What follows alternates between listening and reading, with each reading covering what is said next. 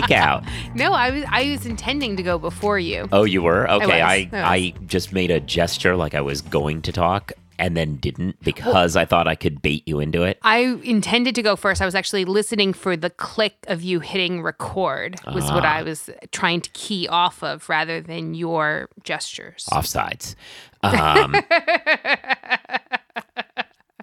Yes. Fair enough. This is, as you can tell from that Our witty banter. urbane and intelligent banter, this is a show about lawyers.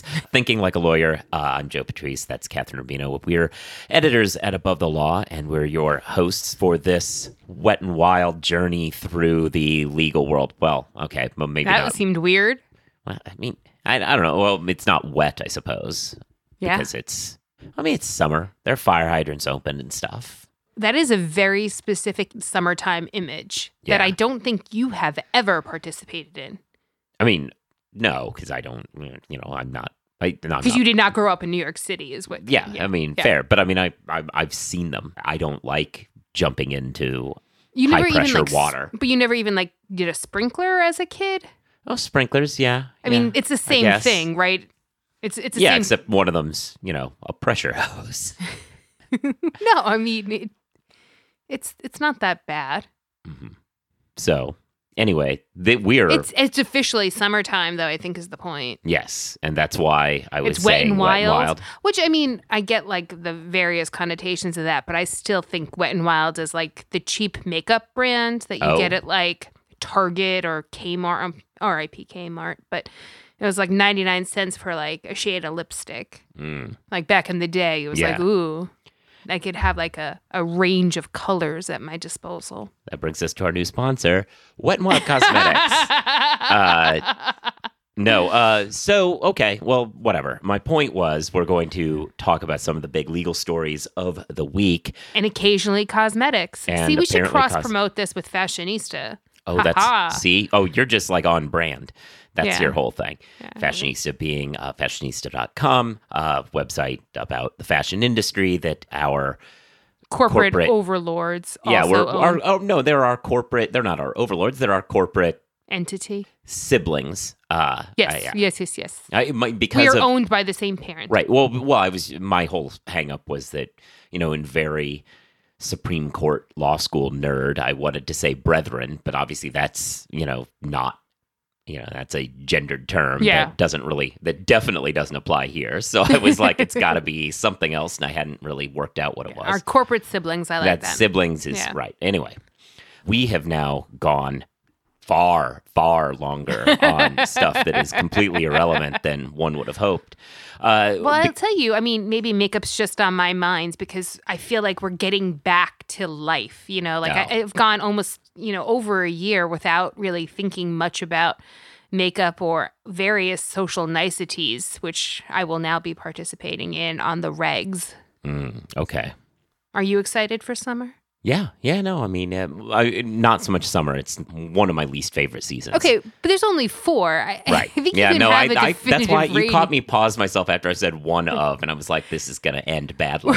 What else don't you like? Everything that's not fall. So.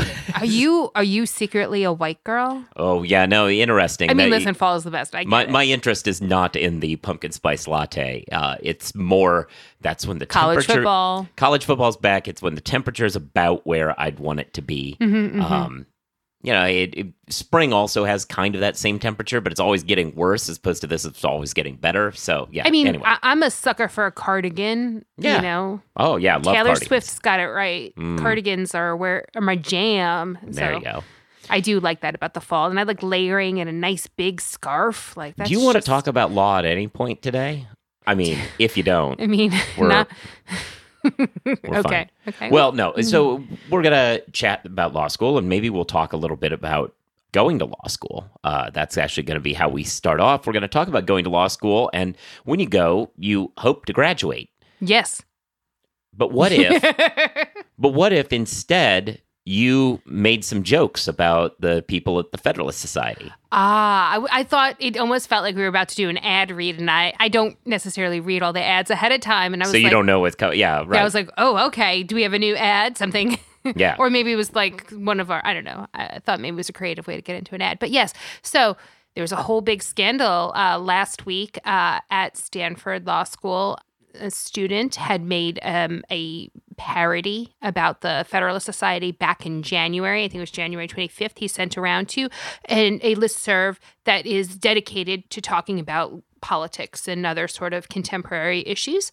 And it was, you remember January, it seems like 1 million years ago, but we had a coup attempt, if you'll recall. Right. And the Federalist Society came under some criticism for not distancing itself from some prominent members that, really encouraged a lot of upset feelings over the 2020 election. And so they had been put under the microscope for their inability or lack of desire to kind of distance themselves from the coup. And as a result, a student mocked up this kind of fake flyer talking about Josh Hawley and about the insurrection. So it got sent around. I mean, the title is The Originalist Case for Inciting Insurrection, RSVP here. It's put together as though it's one of the featuring Josh Hawley. Ubiquitous. Yeah, there's pictures of Hawley, and all, but it's put together as one of those ubiquitous, if you ever go to a law school, Federalist Society pamphlets that are out there like, hey, we're going to have lunch and pizzas here, which is how they get you. Go on. But it was very clearly a parody. I believe that the date it was the RSVP date was on already, January 6th. Yeah, it was already, it happened. Yeah. All this kind of stuff is very clearly parody, although got sent around a bunch of places. I think USA Today put an article out being like, this is parody, this is not real, whatever. A few months later, there was a complaint issued by some members of the Stanford Federalist Society saying that it had disparaged them. And so the university launched an investigation into it. But the student who wrote I think his name is Nicholas Wallace, he found out about the investigation the last day of class, just as he's about to study for finals. And as part of the ongoing investigation, the university put a hold on his diploma and said that he wouldn't be able to graduate with the investigation pending. This goes public. Mark Joseph Stern at Slate did a ton of reporting, kind of real time on it. And the backlash was swift and severe. And in a matter of hours, all of a sudden, the university was able to decide that this was protected speech. In California, there's a law, I think it's Leonard's Law, that makes it particularly clear that somebody can't be stopped from graduating because of these sorts of protected political speech. And it was cleared up in a matter of hours after the press got involved. Yeah, and let's clarify, when we're saying university, it's because it was handled at the university level. The law school itself, administration, was not the ones doing this, from what we gather. Right. They've put out several statements at this point because in the initial reporting, it wasn't clear. And they put out several statements saying that it was done at the university level. And indeed, they had encouraged the university to resolve the matter quickly. Which is good because it just helps, I think, all of us to know that these people at Stanford Law School itself are familiar with how law works. It is which encouraging. Isn't necessarily true of everybody. It certainly seems to not be true of the university level over at Stanford. So with that said, there was an attempt to get this kid in trouble because he made jokey jokes about the Federalist Society. Yeah, and I mean, it was in the middle of finals, right? So to say that somebody's going to be distracted in the middle of all of this was very true. Now, where we come in, obviously, we're also reporting on this as it happens, but where we really come in, and the thing that distinguished Above the Law in this area was we took a different step beyond that was slightly beyond what the reporting at Slate had done. What we did is, at Above the Law, it came to our attention the names of the Federalist Society students who had filed the complaints with that the had put the kid in trouble. With that said, we had a long conversation, editorial conversation behind about the scenes, what to do with this. We have had a long-standing policy of not naming students when they're involved in embarrassing incidents. You get drunk and make a pass at a partner's wife at a event, for instance, or you are fall into an Fall into the river. Well, fall into the river was actually reported in the mainstream media, so that one's different. But you moon the other bus at a summer event. These sorts of screw ups, or indeed the one that came recently, which we didn't write a specific thing on, but was also widely reported in the New York Times. The student who kind of utilized racial epithet, but while discussing a case, like we will blast professors who do that because they should know better. But the student, we often say, well, maybe they just don't know better. Right. And this has sort of been a policy, and it's everything is subjective, and it's always a judgment call, because at the end of the day, you're talking about law students. These are adults. Right. And exactly. And we view law school as a very like a liminal period where you're between being, a stupid kid and being an adult who we're about to give the keys to the profession to. And making distinctions between those is hard. When people make embarrassing, ill-informed decisions, we will report on them because they're news, but we will not necessarily name them because, hey, maybe, that was a teachable moment for them that they used that term and now they know not to. So why should that stick with them? In this instance, we did come out and name these individuals. And the reason, of course, was that this wasn't really an embarrassing mistake. This is these are people who've been in law school for a long time and who know better and who are making affirmative written complaints with the intention of putting another student in jeopardy with their education solely because they don't like the jokes he made about him, even though they know full well that that's parody and shouldn't be a problem. And the other aspect to it that was of note and that weighed in favor of naming these folks is that these folks, despite the fact that they just half-cocked went after a kid's future, graduation, basically, ability to sit for the bar, despite knowing full well that it should be that there was no legal problem here, these folks are about to start writing the laws that govern this country. All of them have clerkships and circuit level federal clerkships. It will surprise you not at all that they are pumped into a pipeline of the worst kind of career advancementism. We've written before about the way the Federalist Society basically takes students, encourages them to behave badly. Host events that are, just excuses to do parodies, making fun of immigrants and stuff like that. All of that sort of behavior is rewarded with the highest entree to more power. You get a better clerkship that way. You get the possibility of going to a feeder judge for the Supreme Court that way. It is a perverse system and it's troubling, and all of these trolls are applauded. This is, it appears, the same sort of situation. These folks are clerking for Sutton, Riedler, and Timkovich, 2 from the 6th and the last from the 10th Circuit. And that means they're going to be directly influencing the way in which the law operates in this country very soon. And it seemed important. I think it also makes the story more about sort of the evils of the Federalist Society, right? Because the whole thing starts with problematic behavior on sort of the FedSoc national level, right? And their reaction to the insurrection of January 6th. And we see how this behavior and these attitudes are reinforced throughout the entirety of this kind of dispersed FedSoc system, right? Right. But I think it's clear we need to kind of, there are two things going on. And I think even in my diatribe there, I think we conflated them in ways that they shouldn't. The decision about naming folks was independent of the Federalist Society thing. It came because we determined that was not an embarrassing decision. It was more of an adult, affirmative, professional decision. It wouldn't matter if it had been ACS people complaining about a FedSoc kid. It would be the same sort of situation.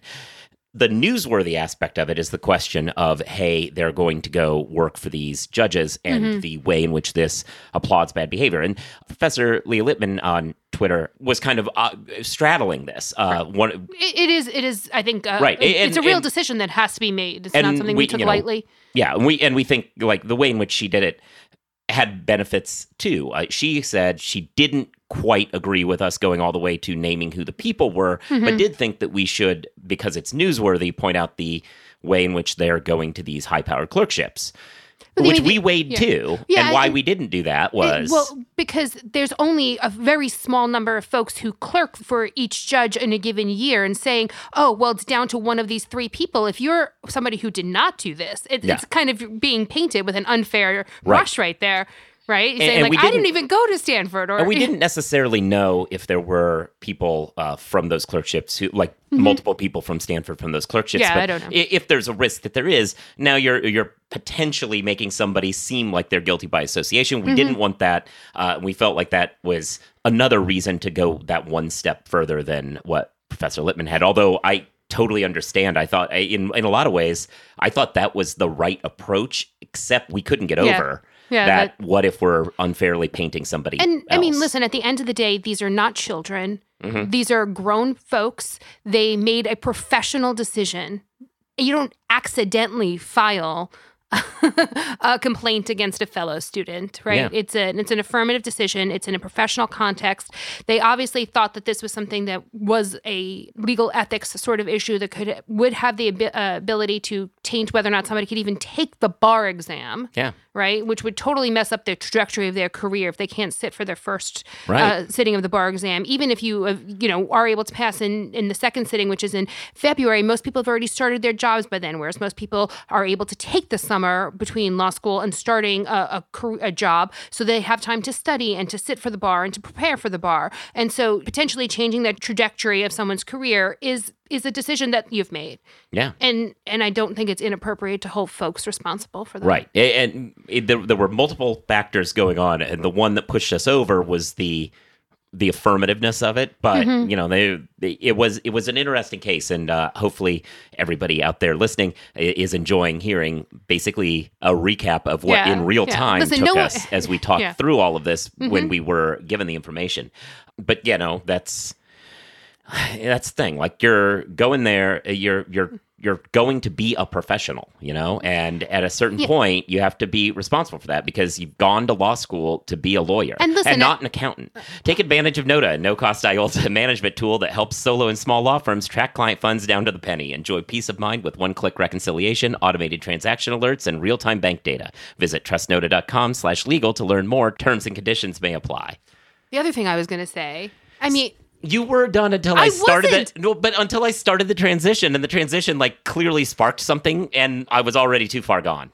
I was already too far down. I pulled the transition handle. From the earliest iterations of the above the law policy about protecting students' identity, it has always been to protect folks from youthful indiscretions. Yeah. There was nothing youthful or indiscreet about what they did. It was a decision that was made. No one trips and accidentally files. Right. Yes, absolutely. With that said, let's talk about another thing that law students like to do, which is theoretically work over the summer. Normally, law students who are obviously in a professional school, a trade school, if you will, to learn a profession and then move on in that profession, a lot of that happens by taking work over the summer with law firms and legal departments that then pay you money while you're learning the trade in a real, apprenticeship almost. And in many cases, it's your long-term job on the back end. Sure, but I think it might be a bridge too far to call summer associateships apprenticeships. It's oftentimes characterized by social events and an informal getting-to-know-you process than actual assignments. Okay, well, so you're clearly going to come out the opposite way on this story then.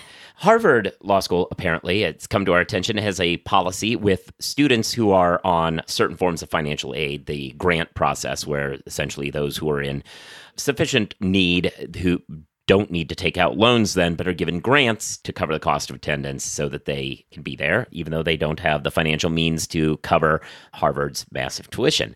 It has come to our attention that the way in which the school deals with this summer work that these students then are able to get with the benefit of their being Harvard Law students is to say, well, we assume for 4 months out of the year, $8,000 is good enough for you to live in New York City and do all the things you need to do for your summer associateship.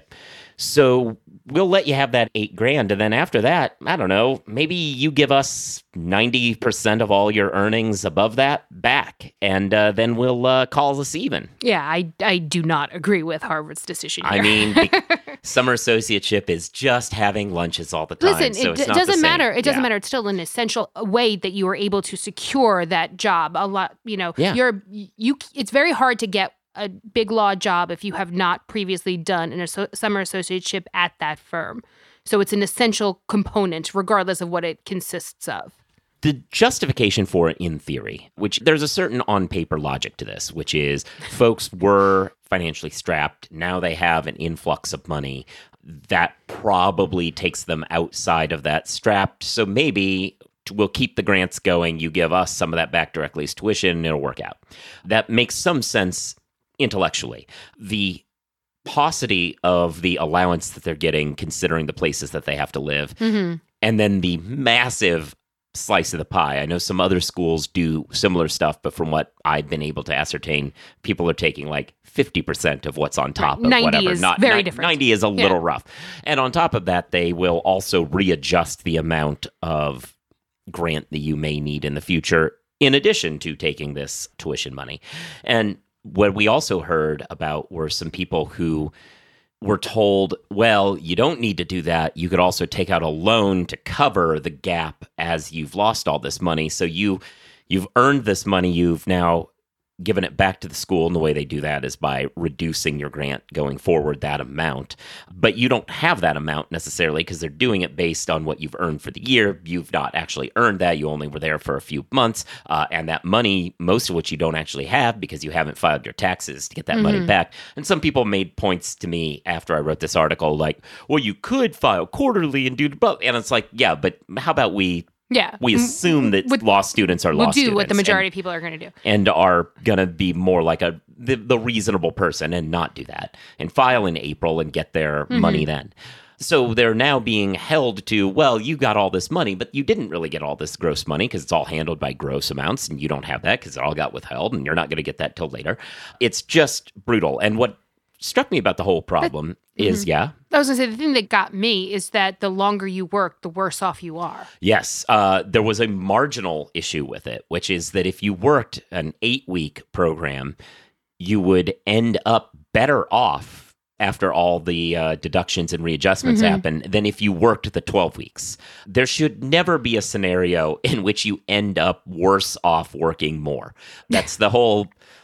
that's the whole thing with marginal tax rates, like when people say, well, rich people pay 98%. It's like, no, they don't. They pay the same rates everybody does, until except they make on the amounts over. That last dollar may get taxed at a higher rate, but not the ones before. Same here. You should not have a system that says you earned more money, so you will make less of it on the back end. And in these cases, in the straight up comparisons, they're worse off than people who are paying for law school through other means. People who are paying for other means are paying a few $100 less per year than the folks who are getting these grants, which is extra insane, considering the whole point of this was to make this more viable for people. And it's also fairly galling the way in which it was postured, at least the way the school seems to be talking about it, and not that they made direct statements to it, but we heard from students who had talked to them. But they haven't come out with a statement. Right, and we've heard from students who've been negotiating with them and stuff.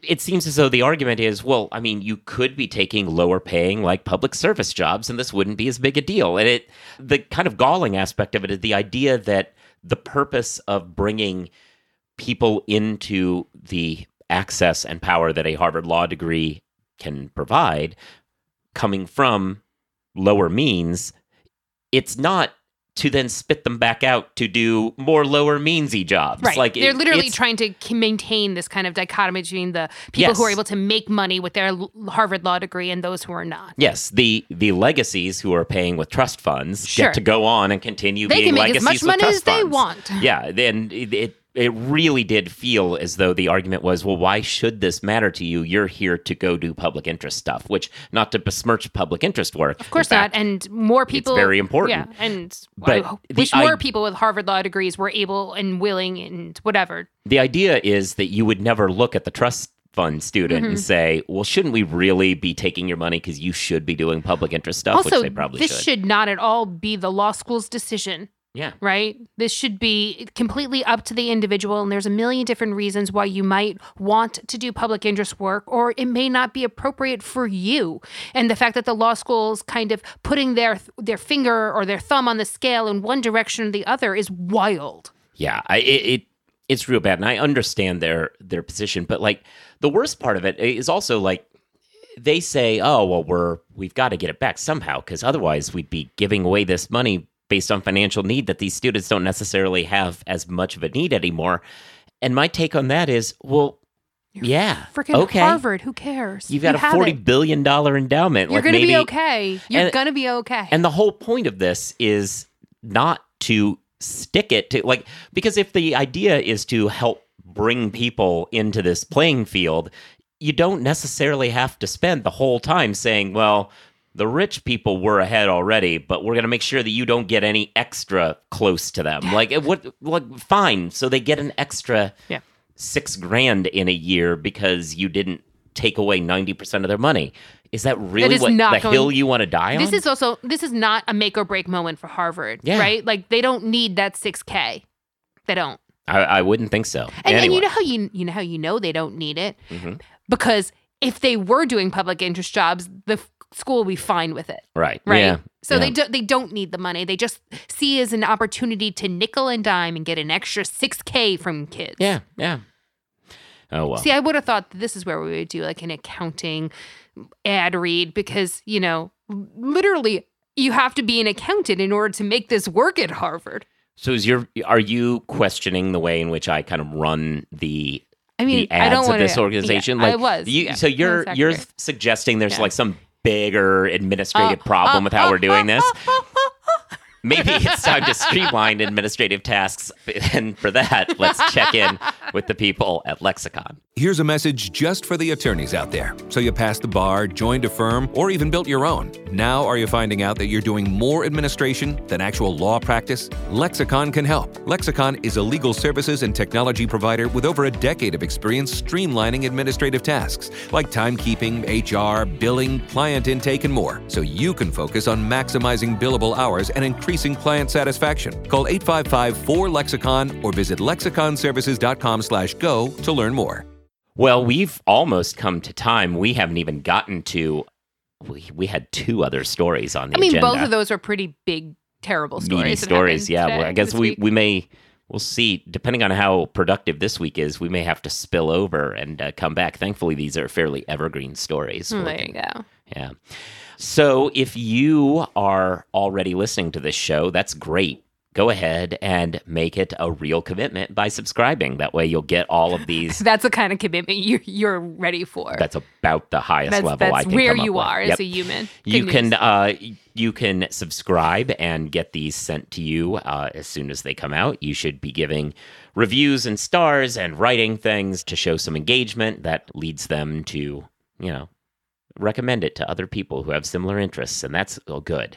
You should check out the Jabot, which is Catherine's other podcast. You should check out the Legal Tech Week Journalists Roundtable, which is a show that I'm on, talking about legal tech stuff. Big legal tech news this week with a couple of IPOs coming out from legal tech companies. We got a lot to talk about. That never happens. Very interesting. Yeah, no, that's definitely going to be a big part of it. You should be reading Above the Law, as always. You should check us out on social media. I'm at Joseph Patrice. She's at Catherine1, the numeral 1 in that instance.